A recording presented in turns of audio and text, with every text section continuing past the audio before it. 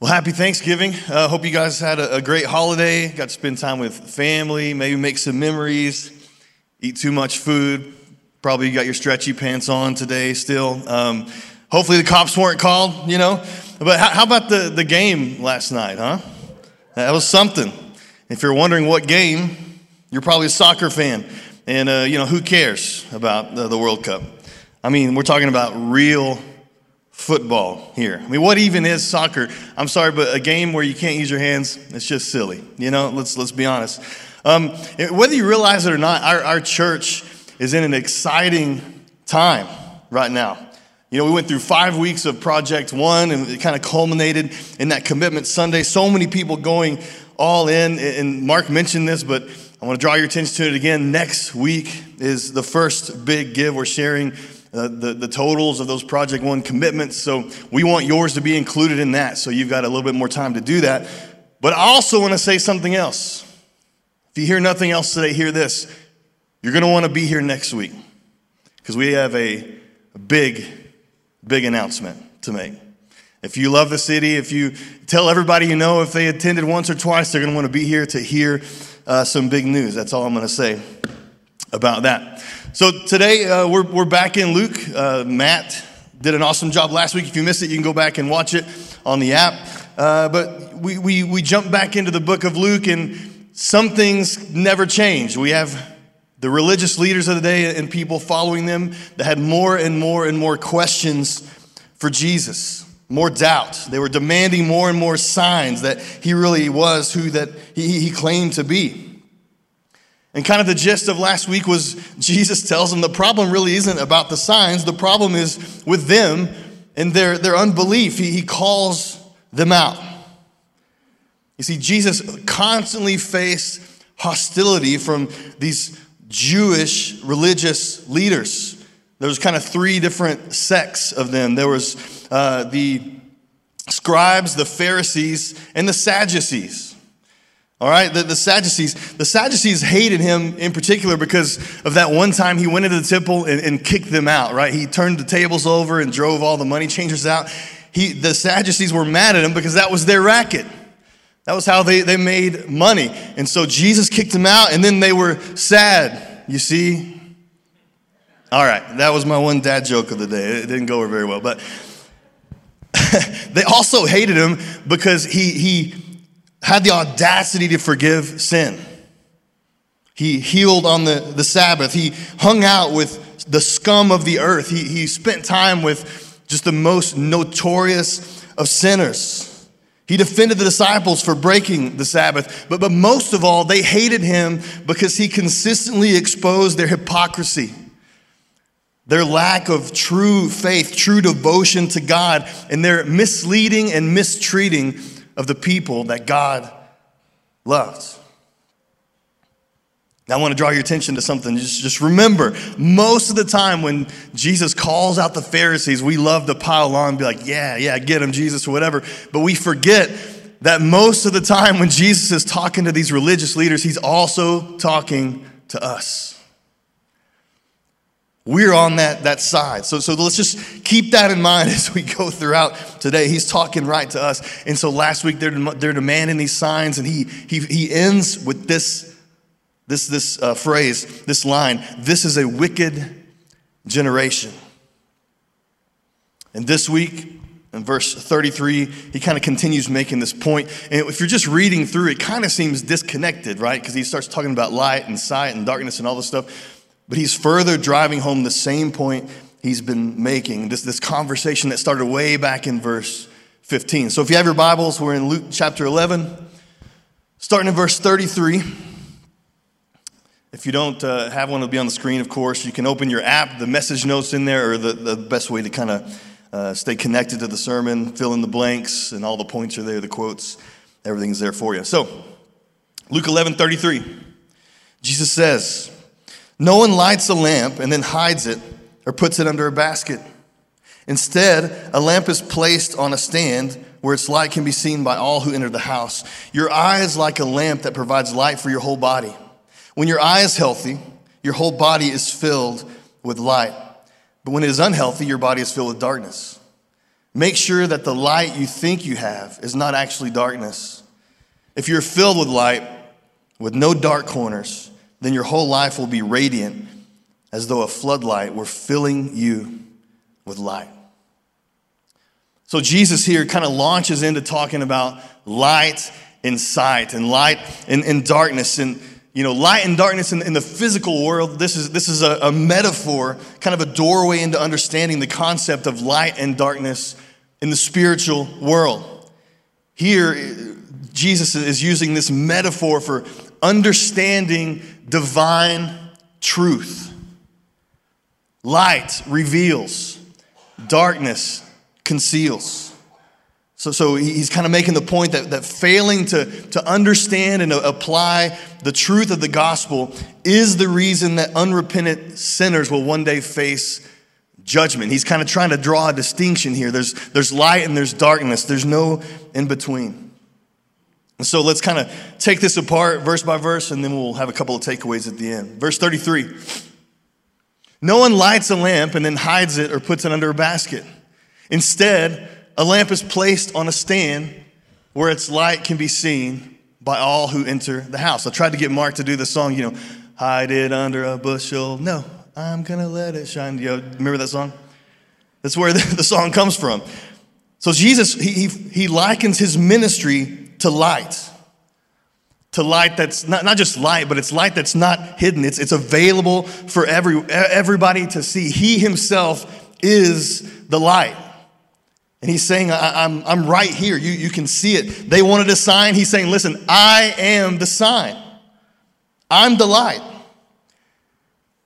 They accuse him of not providing enough proof. And he's saying, listen, it would be foolish for me to hide myself. Like, I'm not withholding evidence from you. You've seen all that I've done. You've seen who I've claimed to be. You've seen the signs and the wonders. And I'm telling you right now, I am the light. I am the evidence.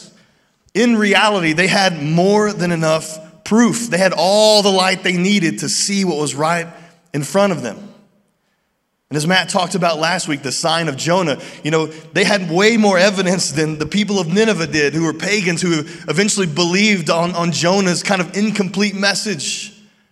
And the same with the Queen of Sheba. She believed just based on Solomon's wisdom. And he's saying, here I am right in front of you, and you can't even see. You see, the issue isn't whether they had enough light. The issue is whether they had enough sight. Their eyes were closed. So the question is will they receive the light or not?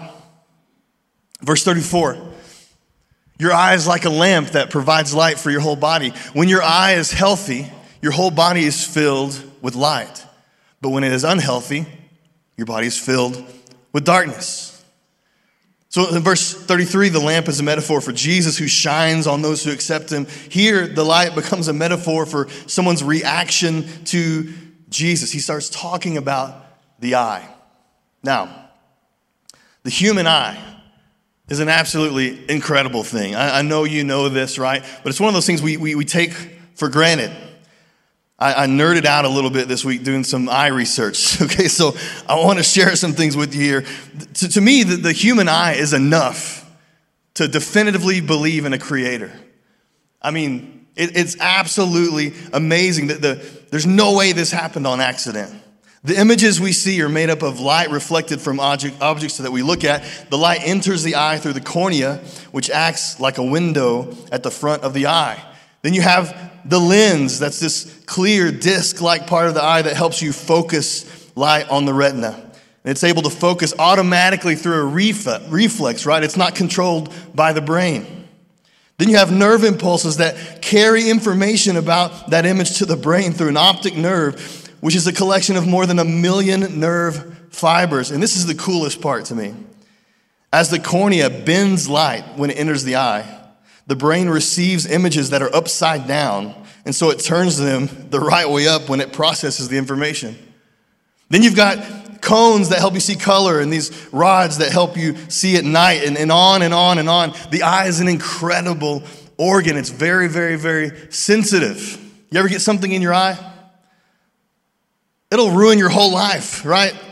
Like I was doing yard work one time, and I got this, what ended up being like a piece, it felt like a huge stick was like under my eyelid, but it was like the tiniest piece of a dried leaf. And you can ask my wife, it ruined my day. I mean, I couldn't even like put a thought. I had to go to the clinic and get it flushed out. I mean, it was miserable. Miserable. And some of you might know, your eyesight, kind of one of the first things that starts to go when you start to, get a little bit older. You start getting that thing with your phone, where your arms aren't quite long enough. Like you start, for some reason, everybody looks down too, like you're wearing bifocals when you're really not. My wife is starting to go down this road. I had to, that's how you know it's happening to you. If you had to increase the font size on your phone, it's happening to you, okay?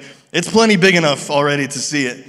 And if you're one of those, like, hey, can you take this phone and walk across the room so I can read it? Like your eyesight's starting to go. You need to get some readers. Now, interesting note here. I think this is the coolest thing. According to beliefs that were prevalent in those times, the eyes didn't function as allowing light to come in, but allowing the body's own light to go out. So they kind of had it backwards, right? So the eye is the source of the light that makes sight possible. Now, of course, Jesus knows this isn't the way it works. He's God. He's the one that put it together. So he's using this huge metaphor, kind of coming down to their level, according to their own understanding, meeting them where they are. Super, super cool. He's talking about the light that goes out from their eyes. He's saying that the eyes are the lamp of the body. The ability to see depends on the condition of the eye. When it's clear, the whole body is full of light. But when the eye is bad, the body is full of darkness. He gets to the heart of the issue here. The problem is not lack of light, but lack of sight. The light of truth was everywhere, but the spiritually blind cannot see it. They refuse to see it. He's proven he's God, but they reject it. You ever been in complete darkness? Like instant lights went out, it's dark, like you start having to feel your way around. It's one of my favorite things, getting up to get water in the middle of the night or something. I have a piano that sits right outside of our little hallway, and sometimes the piano bench gets left out. So guess what happens? My shin meets the piano bench, right? That's like my favorite way to wake up at 3 a.m. When you can't see anything around you, it really does kind of shut you down. I don't know if you've ever known someone who is physically blind. We used to have a gentleman that came here, Dr. Don. He sat right back there, and he's since moved to a different city. But when someone is blind for a long time, they can kind of develop skills and kind of adapt that help you kind of get around. It's pretty incredible, actually. But listen, when you're blind, your world is dark, right? Like there's a whole world around you that you can't quite experience like everyone else. Like you don't know what it's like to see. Now, spiritually speaking, when your eyes are open, you see everything that was hidden from you before, but those who reject him remain in darkness. Now think about this.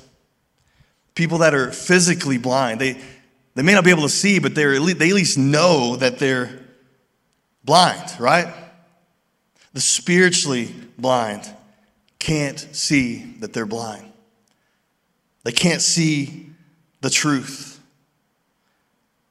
The light of God that's shining is completely obscured by eyes that are blinded by sin. You can think of it as a window. If you have windows in a house and they're covered with shades, there's no light that can get inside.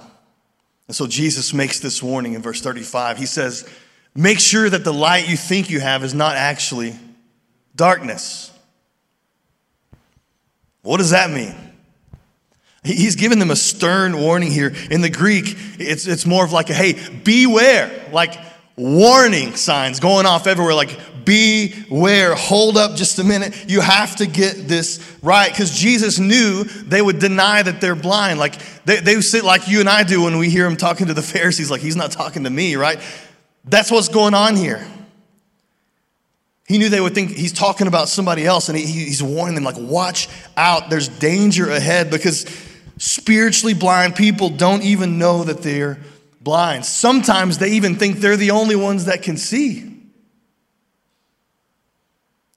It's a strong warning, to like a call to like this self-examination. Like, make sure that the light you think you have isn't actually darkness. This kind of self-deception, it marks every system of like a false belief apart from the gospel of Jesus. People that think they're enlightened, but they're actually in darkness. Those lost in darkness, these false systems of belief, they imagine themselves to be completely enlightened. In other words, what they think is truth is actually a lie. I mean, think about this. Did you know, I'm going to blow your mind, you ready? Did you know that everyone is wrong about something? Yes, you. I know it's hard to believe. We don't want to think that we believe some things that aren't true, right? But you're wrong about something. No one's right about everything. There's something that you are absolutely wrong about. And here's the kicker. You know what being wrong feels like? Feels like being right. Because you don't know that you're wrong. We deceive. That's how deceptive we are. But there's one thing that we can't afford to get wrong. There's nothing scarier than being wrong about the most important thing in our lives, and that is who Jesus is. See, these opponents of Jesus, they have this worldview that's fundamentally flawed. And yet, they're absolutely confident of the truth of their view. They're on the opposite wrong side of things, and they can't see it. The most important truth of all. See, sinners who think the darkness they are in is light are in a deadly and dangerous situation. Paul writes about this in Romans chapter 1. He says, yes, they knew God, but they wouldn't worship him as God or even give him thanks. And they began to think up foolish ideas of what God was like. As a result, listen to this. Their minds became dark and confused. Claiming to be wise, they instead became utter fools. They traded the truth about God for a lie. This used to be us, every single one of us. This might still be some of us in the room. And if this doesn't sound like the world we live in today, I don't know what does. People trading truth for a lie, seeing things completely backwards. And we keep slipping further and further and further down that road. But this is the true wokeism. Having your eyes open to the truth. Your life illuminated. Your spiritual eyes open to the light of Jesus. So many people walking around in complete darkness thinking they can see. It's just like Jesus, a couple of chapters ago in chapter 8, he used kind of a similar phrase. He said, pay attention to how you hear. He's saying, listen, warning, warning, warning. I know you're testing me and you're asking for more signs and you're doubting and you're hating or whatever. But you're seeing it backwards. And then in verse 36, he says, if you're filled with light, with no dark corners, then your whole life will be radiant as though a floodlight were filling you with light. So now, he points out that accepting Jesus, right, as Lord of your life and proclaiming that he is the Son of God, he is the Messiah, it illuminates your understanding. It lights up your entire life. But for those unwilling to repent and turn from this sin, you're in darkness. The gift of sight opens you up to limitless blessing in this life and for all of eternity. His language here is pretty big. He's talking about your whole life, your entire body being full of light, no part of darkness in it. You see, in our society, again, truth has been abandoned for this black hole of shifting public perception. There's no objective, definitive truth, only what each individual deems as true for themselves.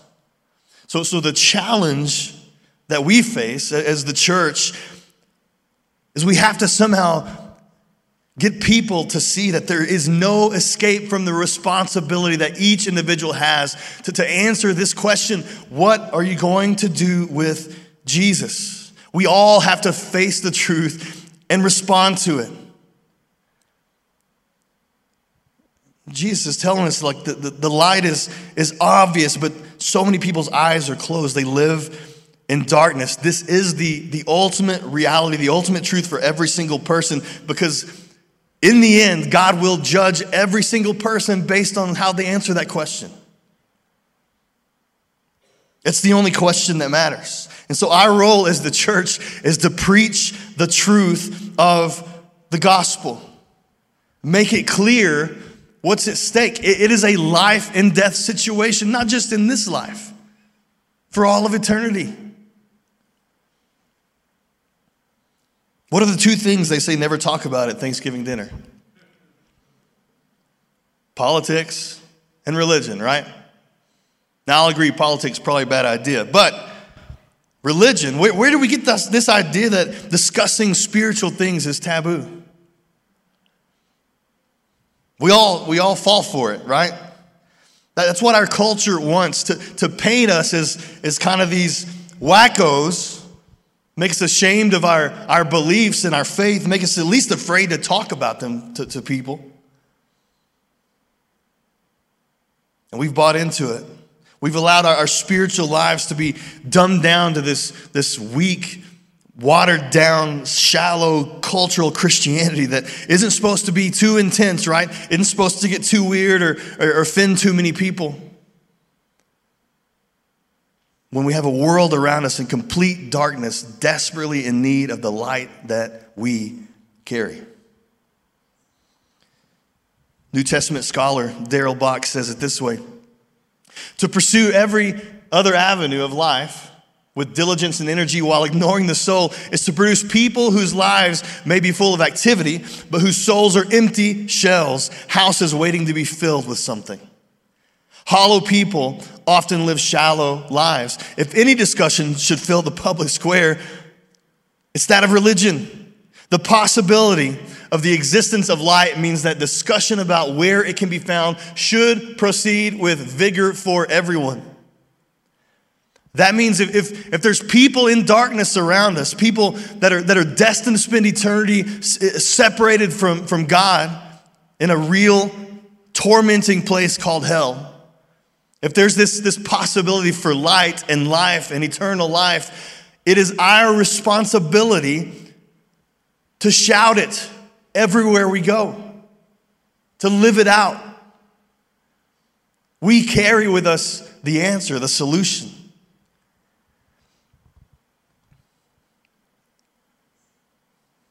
Jesus commanded it. Before he ascended into heaven, he said, go, make disciples. Make disciples where? Everywhere. Of whom? Everyone. This is what being a Jesus follower is all about. He said, take up your cross, follow me. Disciples make disciples.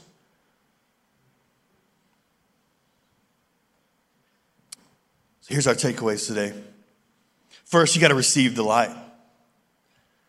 That's Jesus' first point. He's like, receive. The light is right here in front of you. You have to open your eyes. Did you know for Jesus, this is truth, there is no automatic inner light. Light has to be received. We are born into darkness. People have to come to the point that their eyes are open to the fact they've been living in darkness. And like he said, this is back in verse 23, he said, you're either with me or you're against me. There's no neutral here. There's no kind of light and kind of dark, right? It's light or darkness. It's either in or out, truth or lie. There is no neutrality. So I have a question for you today. Which side are you on? And I would echo Jesus' warning, beware that the light you think you have isn't actually darkness. You might say, I'm good, man. I prayed a prayer when I was 8. Jesus would say, beware.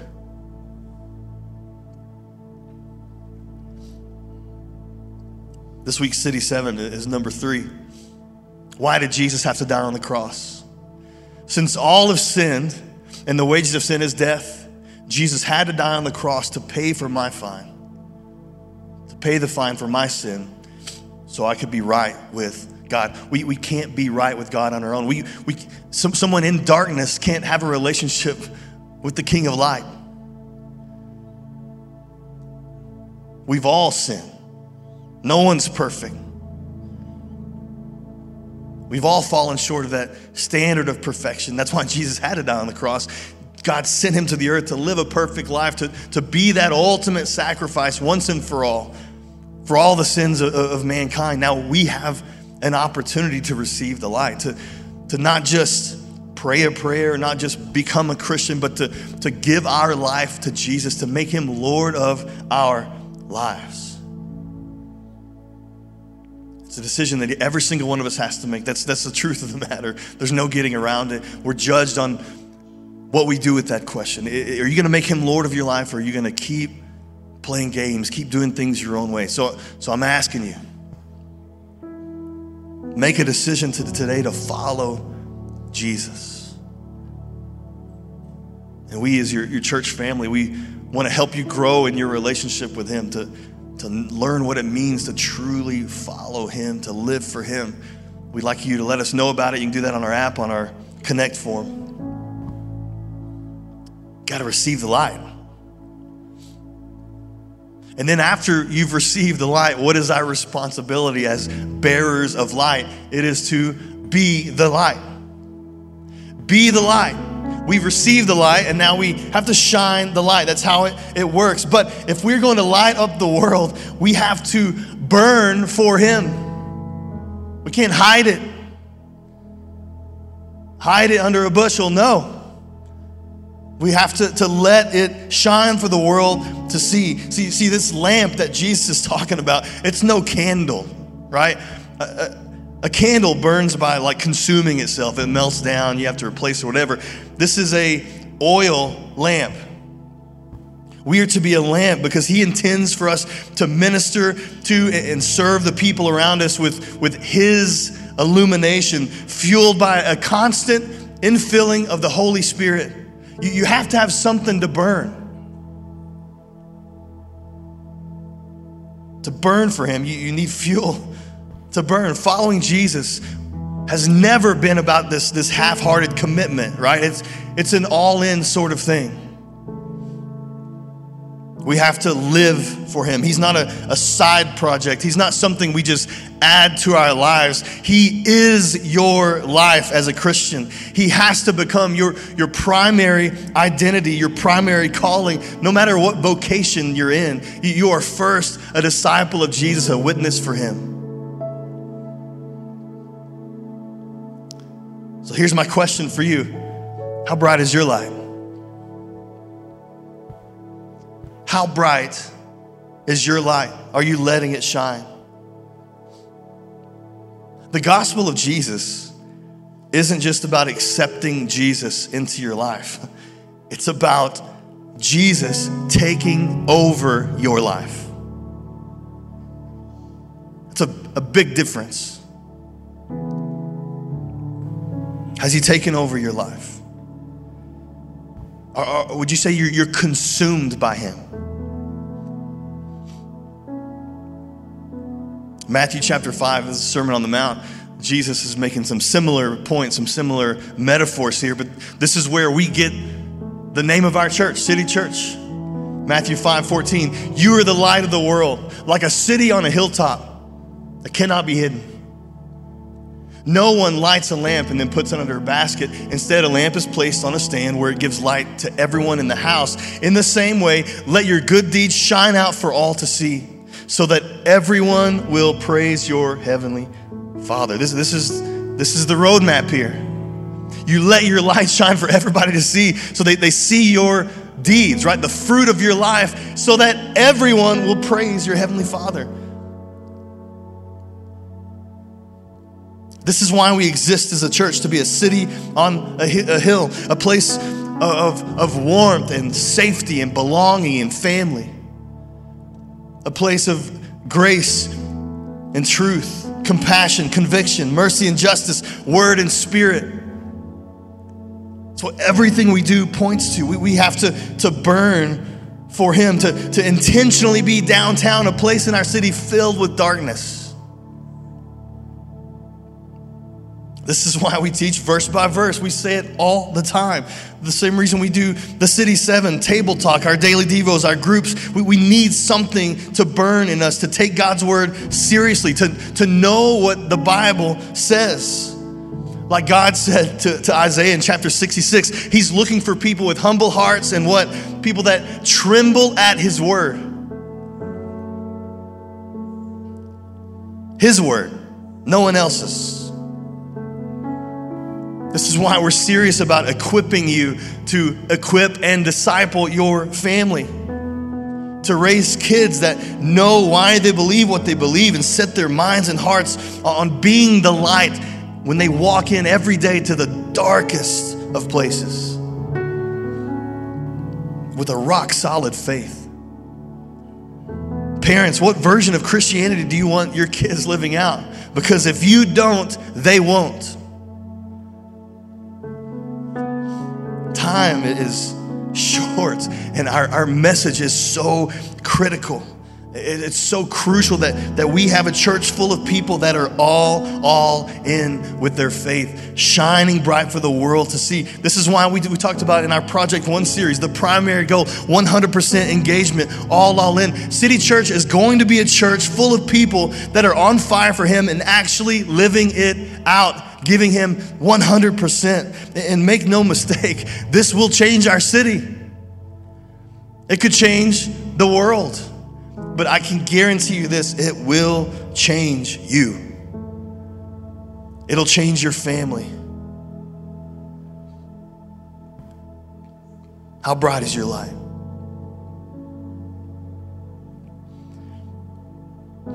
There was a gentleman that goes to our church. His name is Al Wise, and he is very wise. But coming off our Project One United night, that first Wednesday night when some of you came and we very first kind of laid out where we're going as a church, he that night kind of had a vision from the Lord as he reflected on this new season where God's taken us as a church. I want to read it to you. He said that this is what kind of the Lord allowed him to see. He says, the sun was setting in the west, darkness was falling on the skyline of Lubbock. I asked the Lord if the darkness was a darkness of evil, to which He replied, no, it's darkness of sunset. In order for the light to shine, darkness must fall. I looked at the eastern sky to see a strange, bright light appearing. Somehow I knew that this light was the City Church. The light briefly dimmed as hundreds of smaller lights appeared in the background. I asked the Lord if these were other churches joining with us to bring light to the city. He replied, no, these are all individual lights within the City Church. Only when they come together does the light shine its brightest.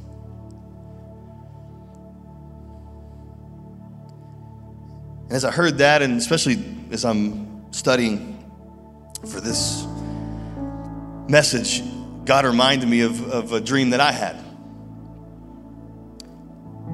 It's only happened twice in my life. I don't know if you call it a vision or a dream, but it was very vivid and very clear. And even in the midst of the dream, as I'm asleep, I'm super aware that God's speaking to me.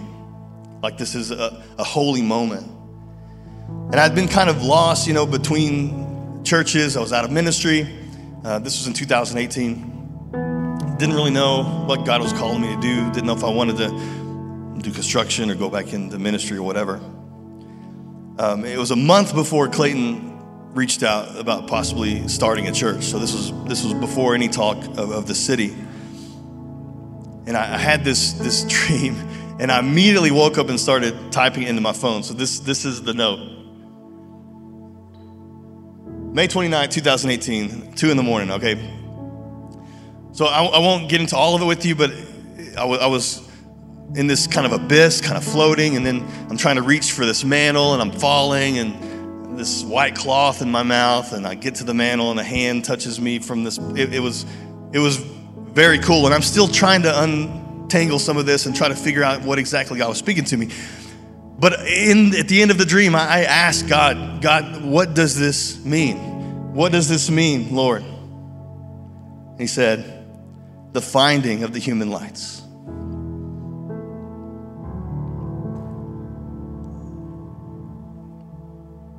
How bright is your light?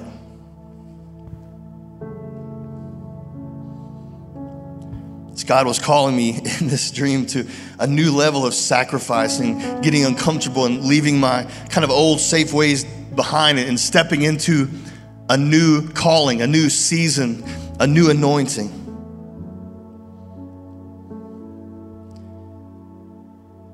What's he saying to you as we step into this new season? Are you all in? How surrendered are you to his Spirit? Do you tremble at his word? What's he asking of you? What have you not laid on the altar? Is he leading you maybe to get uncomfortable, walking away from safety, stepping into a new calling, a new anointing to do his work on this earth? As Jesus said there at the end, if you're filled with light, then your whole life will be radiant. Would you bow your heads with me as we kind of close? I just want to invite you to ask God. Ask him, what is he calling you to? Where's your level of commitment to him?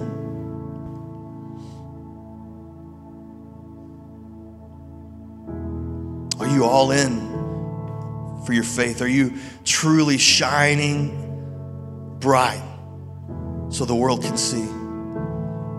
Or are you hiding it?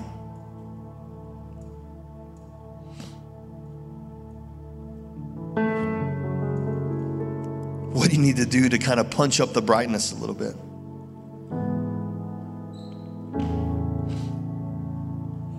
God, forgive us. Forgive me for wasting so many years hiding my light.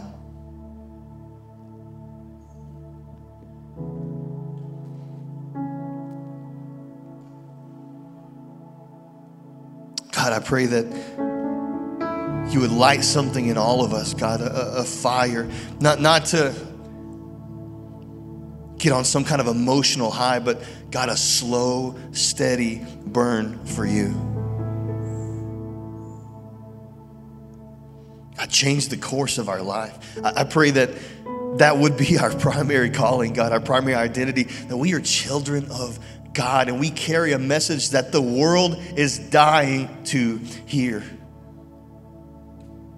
We owe it to them, God, to share the light. And we don't have to be weird. We don't have to, get a megaphone on some street corner yelling at people. But God, we can live for you and we can let our light shine bright, just like it said in Romans 1, so that everyone would praise our Heavenly Father just because they see how we live our lives. God, let us shine brightly. I pray you let us each know what that means for us. God, what can we do? Because we want to shine for you, God, everywhere we go, even in the darkest of places. In Jesus' name, amen.